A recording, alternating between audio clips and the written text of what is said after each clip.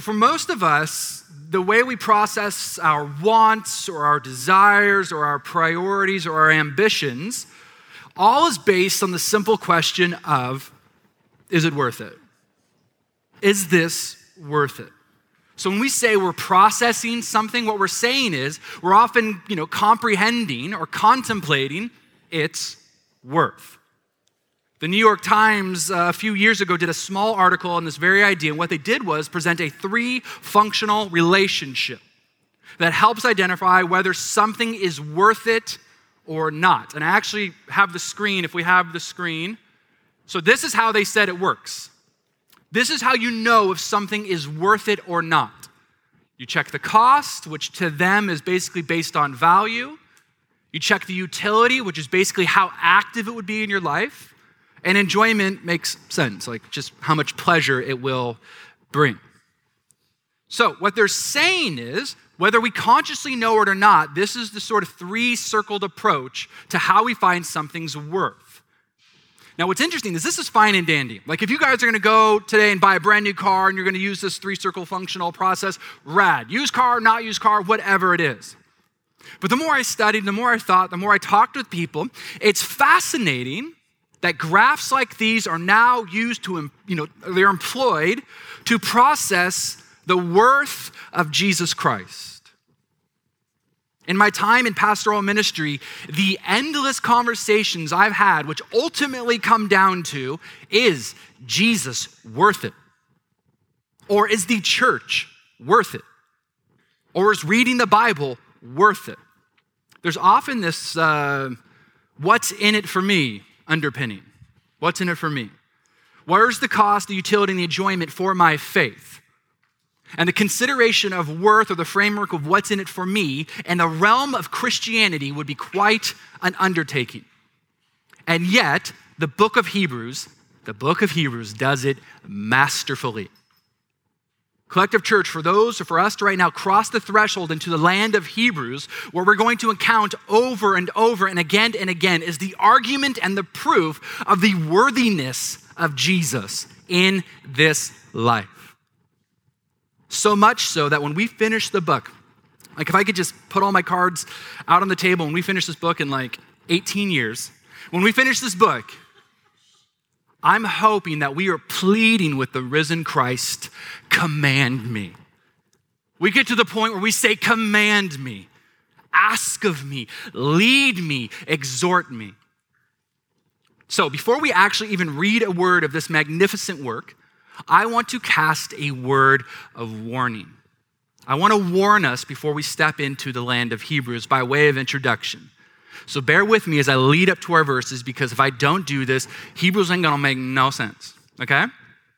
Collective Church, Hebrews, I say this now, is not for the faint of heart. It is not for the faint of heart. The author of this amazing work is a beast. If he was a Muppet, he would be animal. Like, you guys got a Muppet framework, a theological Muppet framework? If you don't, get one. He's intense, he's dynamic, the author is charismatic, the author is brilliant. And I mean, just to show you, there are 35 quotations to the Old Testament in just 13 chapters. Now, if anybody's here is thinking, so what? He opened up his app. Like, or whatever. There was no cross-referencing. There was no chapter-verse demarcation. For this author to have 35 quotations to the Old Testament within 13 chapters shows us that he has a deep, deep well of scripture that has been placed firmly in his heart.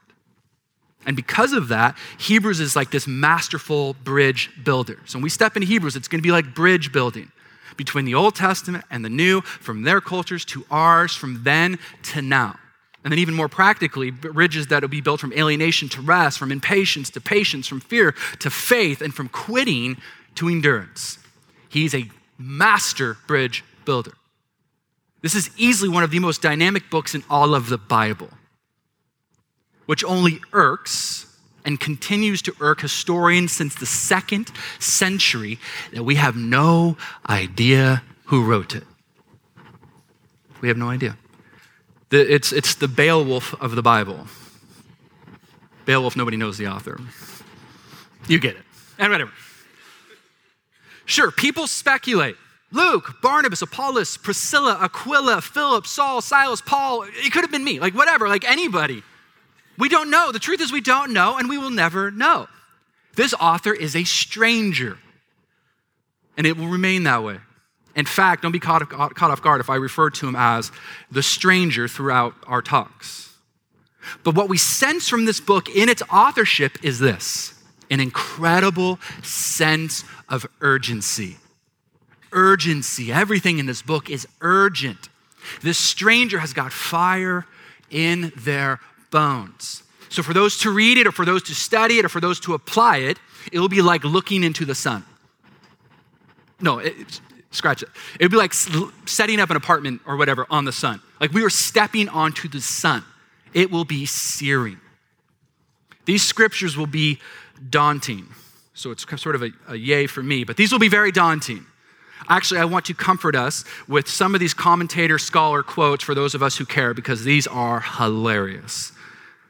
The first one, by William Barclay, says, when we come to the letter to the Hebrews, when we come to read what is, for the person of today, the most difficult book in the New Testament. Again, yay for me. Or, how about this one? This one's awesome. Hebrews is a delight. Oh, good.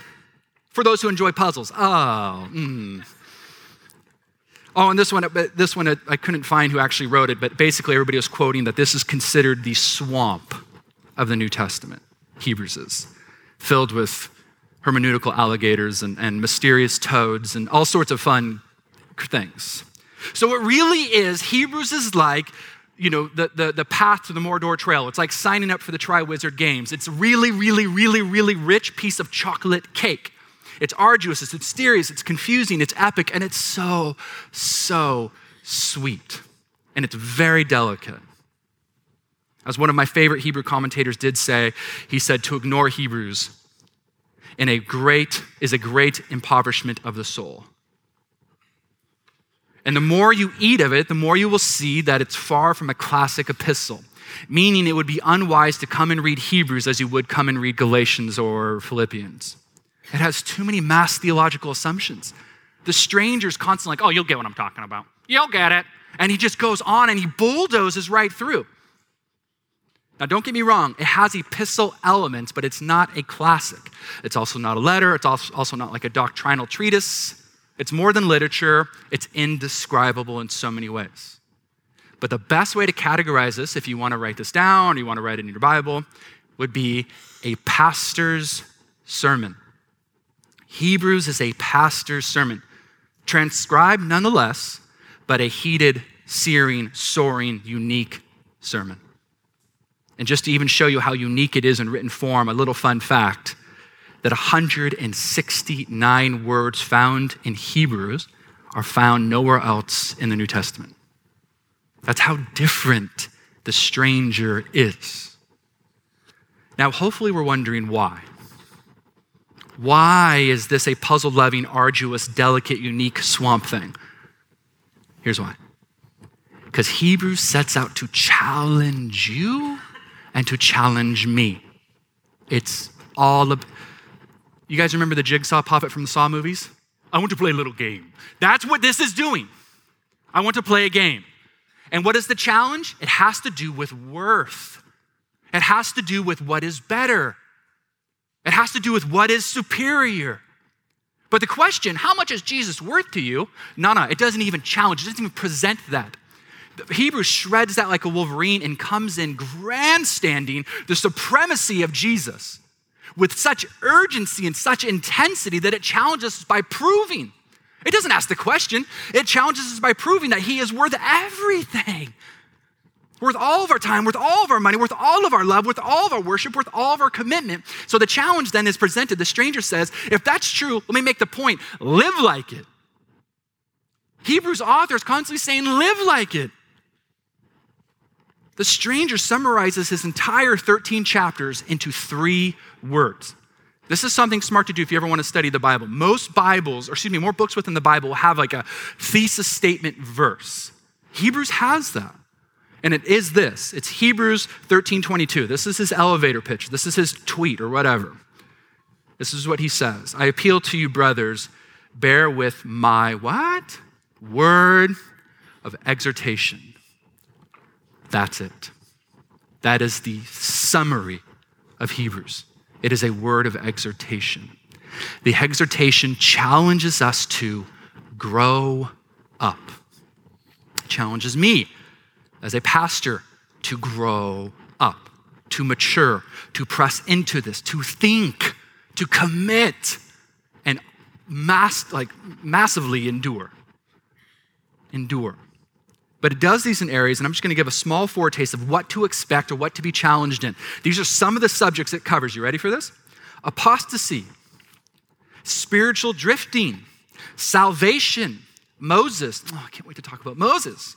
Angels, that being next week. You ever curious about angels? We're going to get nuts about angels next week. It goes off about marriage, the devil, endurance, church community, leadership, faith and doubt, the Bible and its purposes, an Old Testament, New Testament correlation, and so much more. Hebrews makes a case for everybody to get extreme. But like extreme, like where the first letter E is not in it. It just starts with X type of extreme. So if you're here and a Christian and have been in the middle or on the fringe, you're going to hate this book. You're going to hate it. And you're going to, again, I'll just say it is not for the faint of heart. Collective church discipleship groups, I'm going to speak directly to you. If you are not on our reading plan, you are, or you will not continue to be in our reading plan going into the book of Hebrews, I'll just say you're going to miss out. You are going to miss out the study and the application and to live out what it means to be a part of this in the most full, holistic way. Okay, so with that, book of Hebrews, chapter 1, I hope everybody has it open. Hebrews opens like that of Genesis and the Gospel of John, which we read a little bit last Easter, meaning it starts in the beyond, which by doing so sets our navigational course for the entire book, but also gives us the context and how it'll explain the most important truth of mankind, which is the gospel. It's going to be a different take on the gospel than I think a lot of us probably even realize. So starting in verse 1, we're going to crack this baby open and just let it ooze out. Long ago, many times and in many ways, God spoke to our fathers by the prophets. But in these last days, he has spoken to us by his Son, whom he appointed the heir of all things through wisdom. Also, he created the world. He is the radiance of the glory of God and the exact imprint of his nature, and he upholds the universe by the word of his power. After making purification for sins, he sat down at the right hand of the Majesty on high, having become as much superior to angels as the name he has inherited is more excellent than theirs. Oh, it's a rich piece of chocolate cake. Did you notice that there was no salutation? There was no greeting. There was no, this is Paul, greetings. There's none of that. The Hebrews, the stranger, opens up the plain door and he kicks us in the booty and he says, see ya. And he just kicks us out. And by doing so, what you just read is considered, get this, the most well-written Greek sentence in the entire Bible. I would venture to say the most well-written Greek sentence ever. People look at these four verses, this one sentence, and they're flabbergasted how anybody could be so poetic, so direct, and beautifully, just masterfully put this together. You just read that. And even though our modern translation has it in 4 verses, it is a singular sentence, which orbits the theme of this. God has spoken. If you have a journal with you, if you have a tattoo machine with you, like just write it on, whatever you got to do, God has spoken. So if there's no greeting and it's unusual, we must ask why. If you're anything unusual, we always got to go, whoa, why? Why is that there? Why start the sermon this way, stranger? Because the original audience then who would have heard this would have been Jewish Christians. They chose to leave Judaism and Hebrew tradition and to believe in Christ as Messiah, meaning no more sacrifices, no more temple, stuff they've done their entire life. They're not doing it, but there's no more priest, mediator of man between them. But as time pressed on, somewhere close to 60 to 70 AD when this was written, before the destruction of the Jewish temple, these second generation Jewish Christians started to get what? Pressured. They started to get persecuted. Even small social persecutions. Like, you don't really believe in that Jesus jambalaya, do you? You don't actually go to that church, do you? Some of you can attest to those type of conversations. And so the stranger's communicating the sermon to these people who are wondering, is it worth it? All they're doing is wondering, is this really worth it? Is Christianity worth it? They feel that this ever-present God is what? Absent. A feeling many of us have felt or maybe even feel today, right now, this moment. See, when we're going to see Collective Church, is that the original audience is a lot like this audience. A lot. The similarities, the diversities, the urban setting. Hebrews talks so much about cities and the longing to experience the reality of the living Jesus. We want to experience it. You talk to people all over Los Angeles, all over the West Side. I want to experience it. Because at that time, they felt anything but God's intervention. They didn't feel any of it. C.S. Lewis, if you haven't read his book, A Grief Observed, it's basically his journal entries when his wife passed away. They're the most gut-punching journal entries you'll ever read. They're dark, they're heavy, they're real, they're brutal. So he wrote in his journal, as his wife, I think he calls her H in the book, has died, passing away, he writes this. C.S. Lewis, remember. He goes, "Where is God? This is one of the most disquieting symptoms. When you are happy, so happy that you have no sense of needing him, so happy that you are tempted to feel his claims upon you as an interruption. If you remember yourself and turn to him with gratitude and praise, you will be, or so it feels, welcomed with open arms. But, go to him when your need is desperate, when all other help is vain, and what do you find? A door slammed in your face, and a sound of bolting and double bolting on the inside. After that, silence." This is Narnia man writing this. Silence. I know firsthand when we experience discomfort on any scale, small scale to Lewis scale, we believe that God has failed us. Well, this is wrong. God, you failed because you have not intervened. This could have been avoided. God? And because of that, because he didn't answer the way we expected, then guess what? God is absent or God is silent. So if or when I moan, I'll pick on me, if I moan or criticize that I'm not hearing the voice of God, or I get frustrated that he does not speak in the ways I want, think about this. What am I really saying? I'm saying that God hasn't spoken enough, right? Here's where the stranger offers his first exhortation. He says God has spoken, meaning God is not silent. Not only has God spoken, he's done it, what did the verse say? In many times, many ways. I'm going to just run these off. From Genesis 1, where God spoke this world into existence, to dreams, visions, direct communication, object lessons, burning bushes, storms, thunders, angels, scripture, his still small voice, church community, the Holy Spirit, law, history, parables, preachers, poetry, prophets, kings, priests, and so much more. God has been intervening, the stranger says, since the beginning. Since the beginning, dear Hebrews, dear Collective Church. So for any of us to say that God is absent or God is silent, does that mean that we've exhausted every channel of God's word? Does that mean we've studied and sought until our noses have bled? Of course not. And we're fortunate enough, us here right now, to have complete revelation.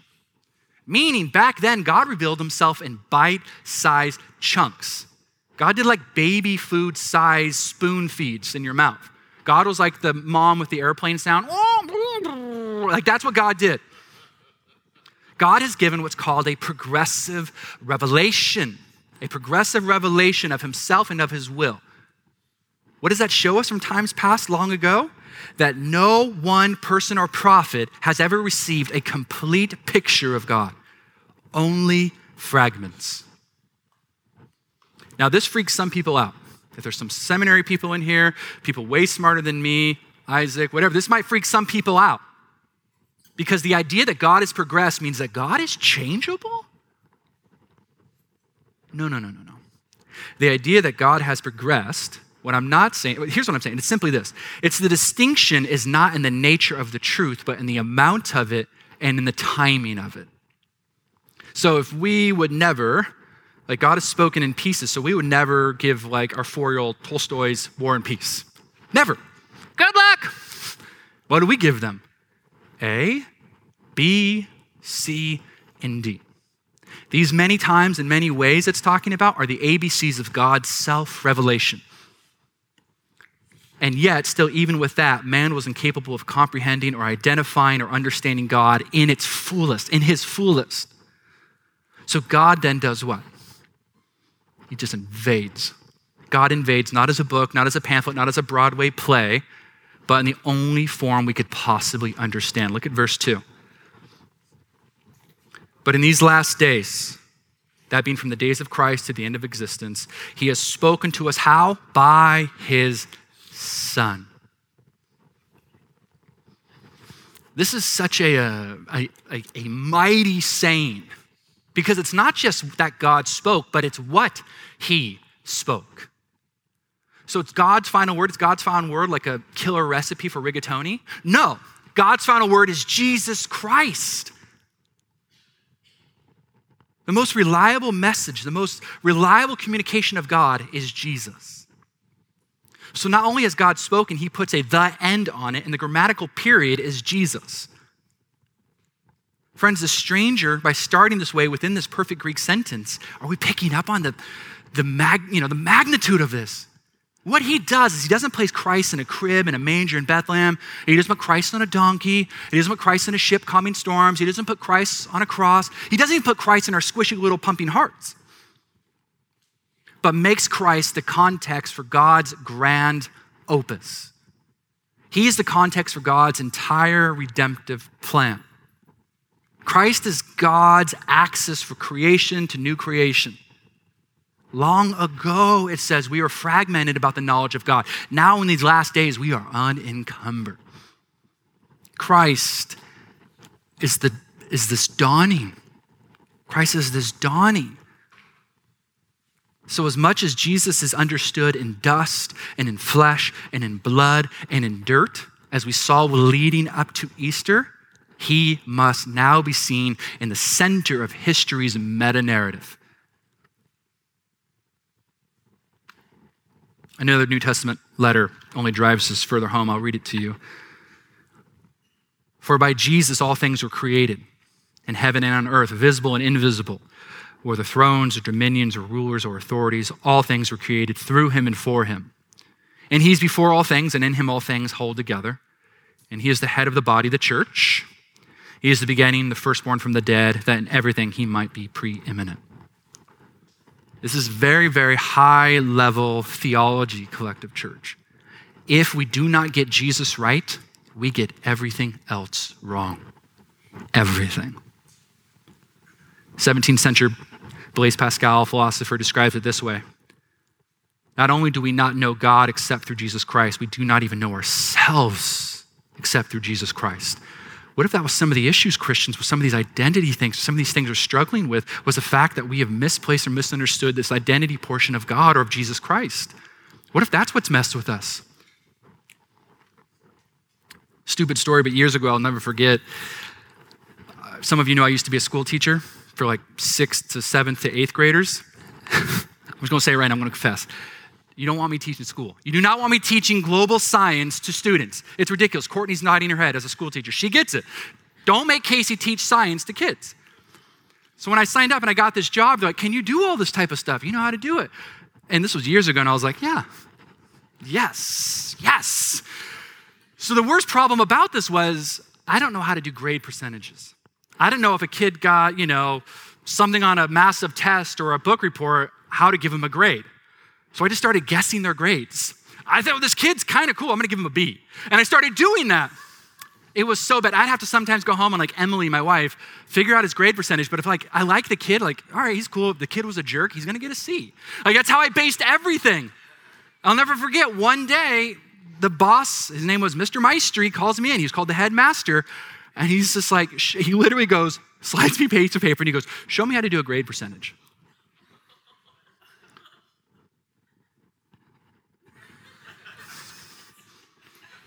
You just carry the fraction, Mr. Maestri, and you add the nucleus. Like whatever, I don't know what it was. I should not be teaching school. I got in a lot of troubles, needless to say. Such a stupid story to say this.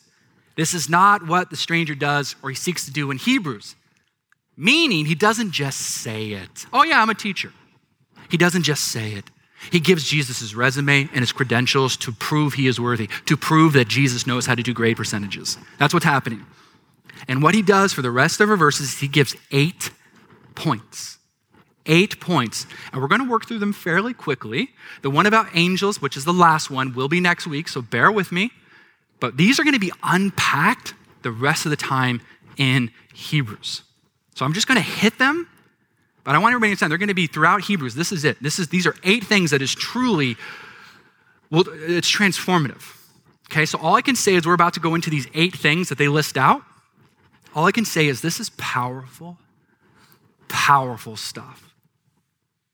And as a Bible teacher, as I sat at my desk this past week, and there's these temptations to try to like, how creative do I make this? Like what alliteration could I give? Ew, gross. Like however I do this, what sermon illustration could I possibly give to wrap these up?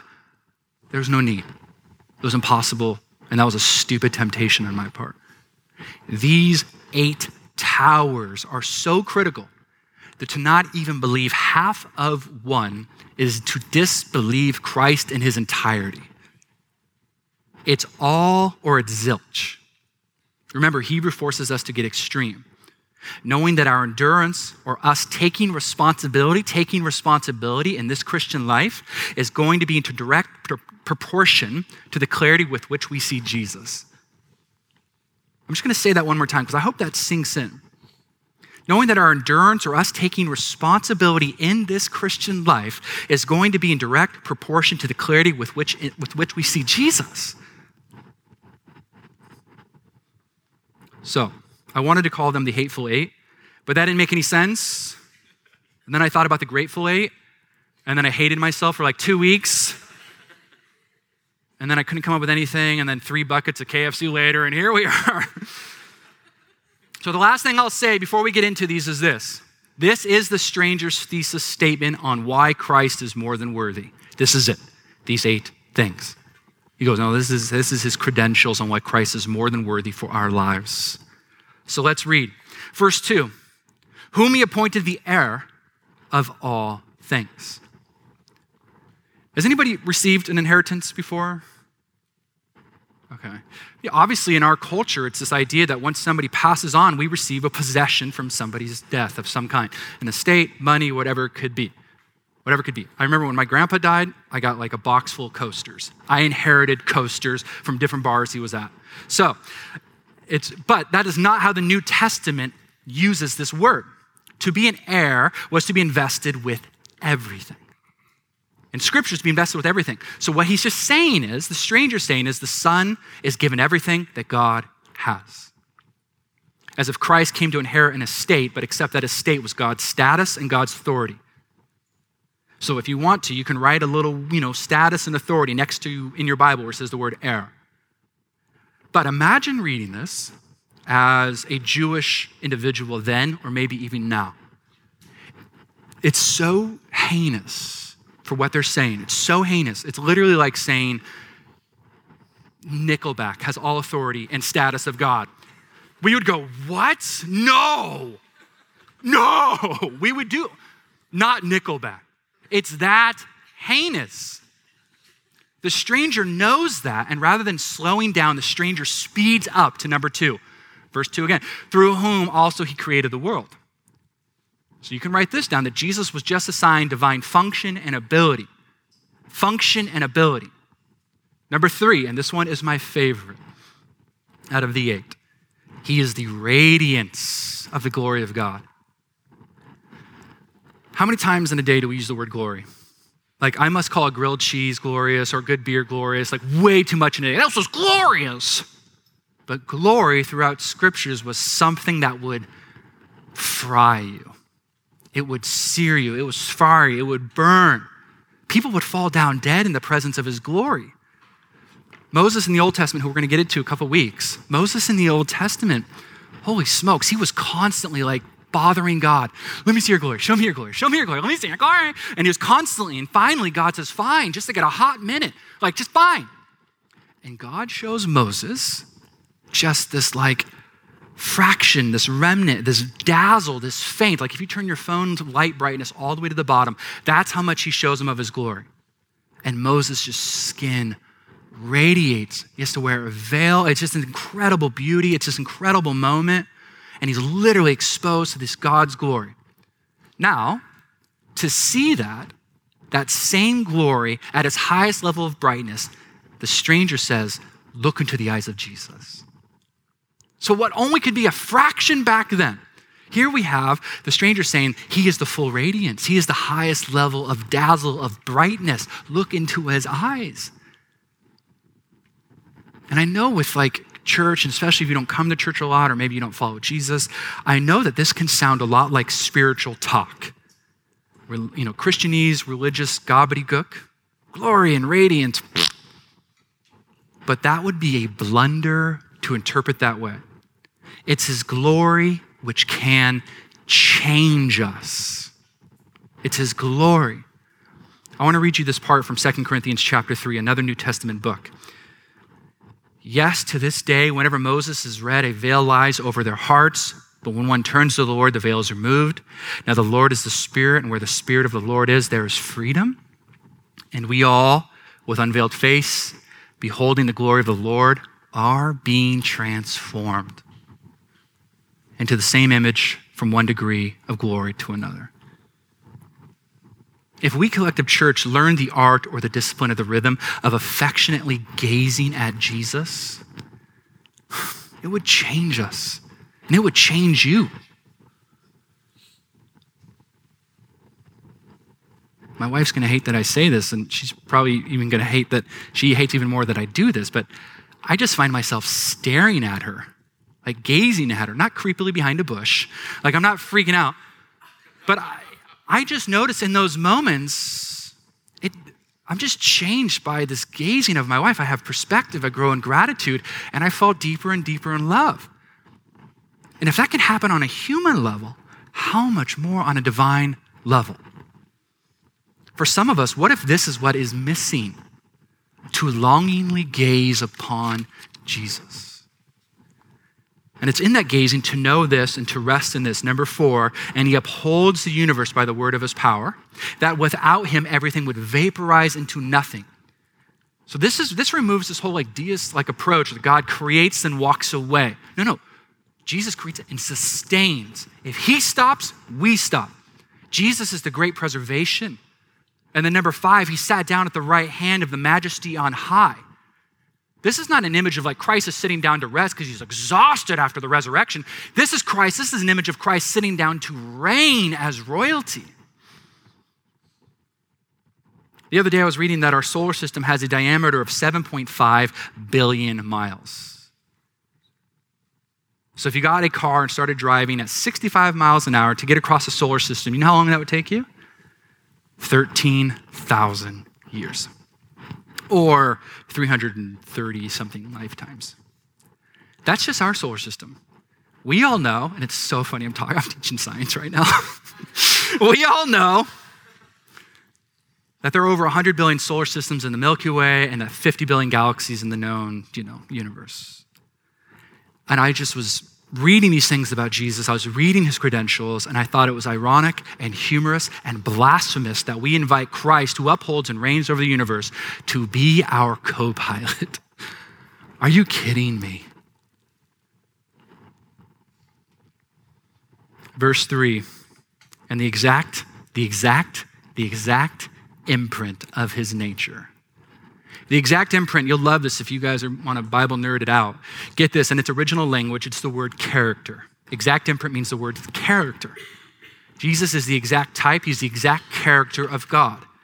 And if we were to take a scroll, when we put hot wax on it, and then we were to seal it, and you were pressed a metal stamp into it, that is exactly what this means. Jesus being the hot wax, God being the stamp. So, or you could say it this way. God is Jesus shaped. God is Jesus shaped. I always bring this up, but it's worth, because it's some brain melting stuff, because it helps get us in our understanding that if we want to know how God would chew food, you look at Jesus. If you want to know what God's opinions are on marriage and sexuality, you listen to Jesus. If we want to know where God or how God would treat the homeless or the marginalized, we look at Jesus. God is Jesus shaped.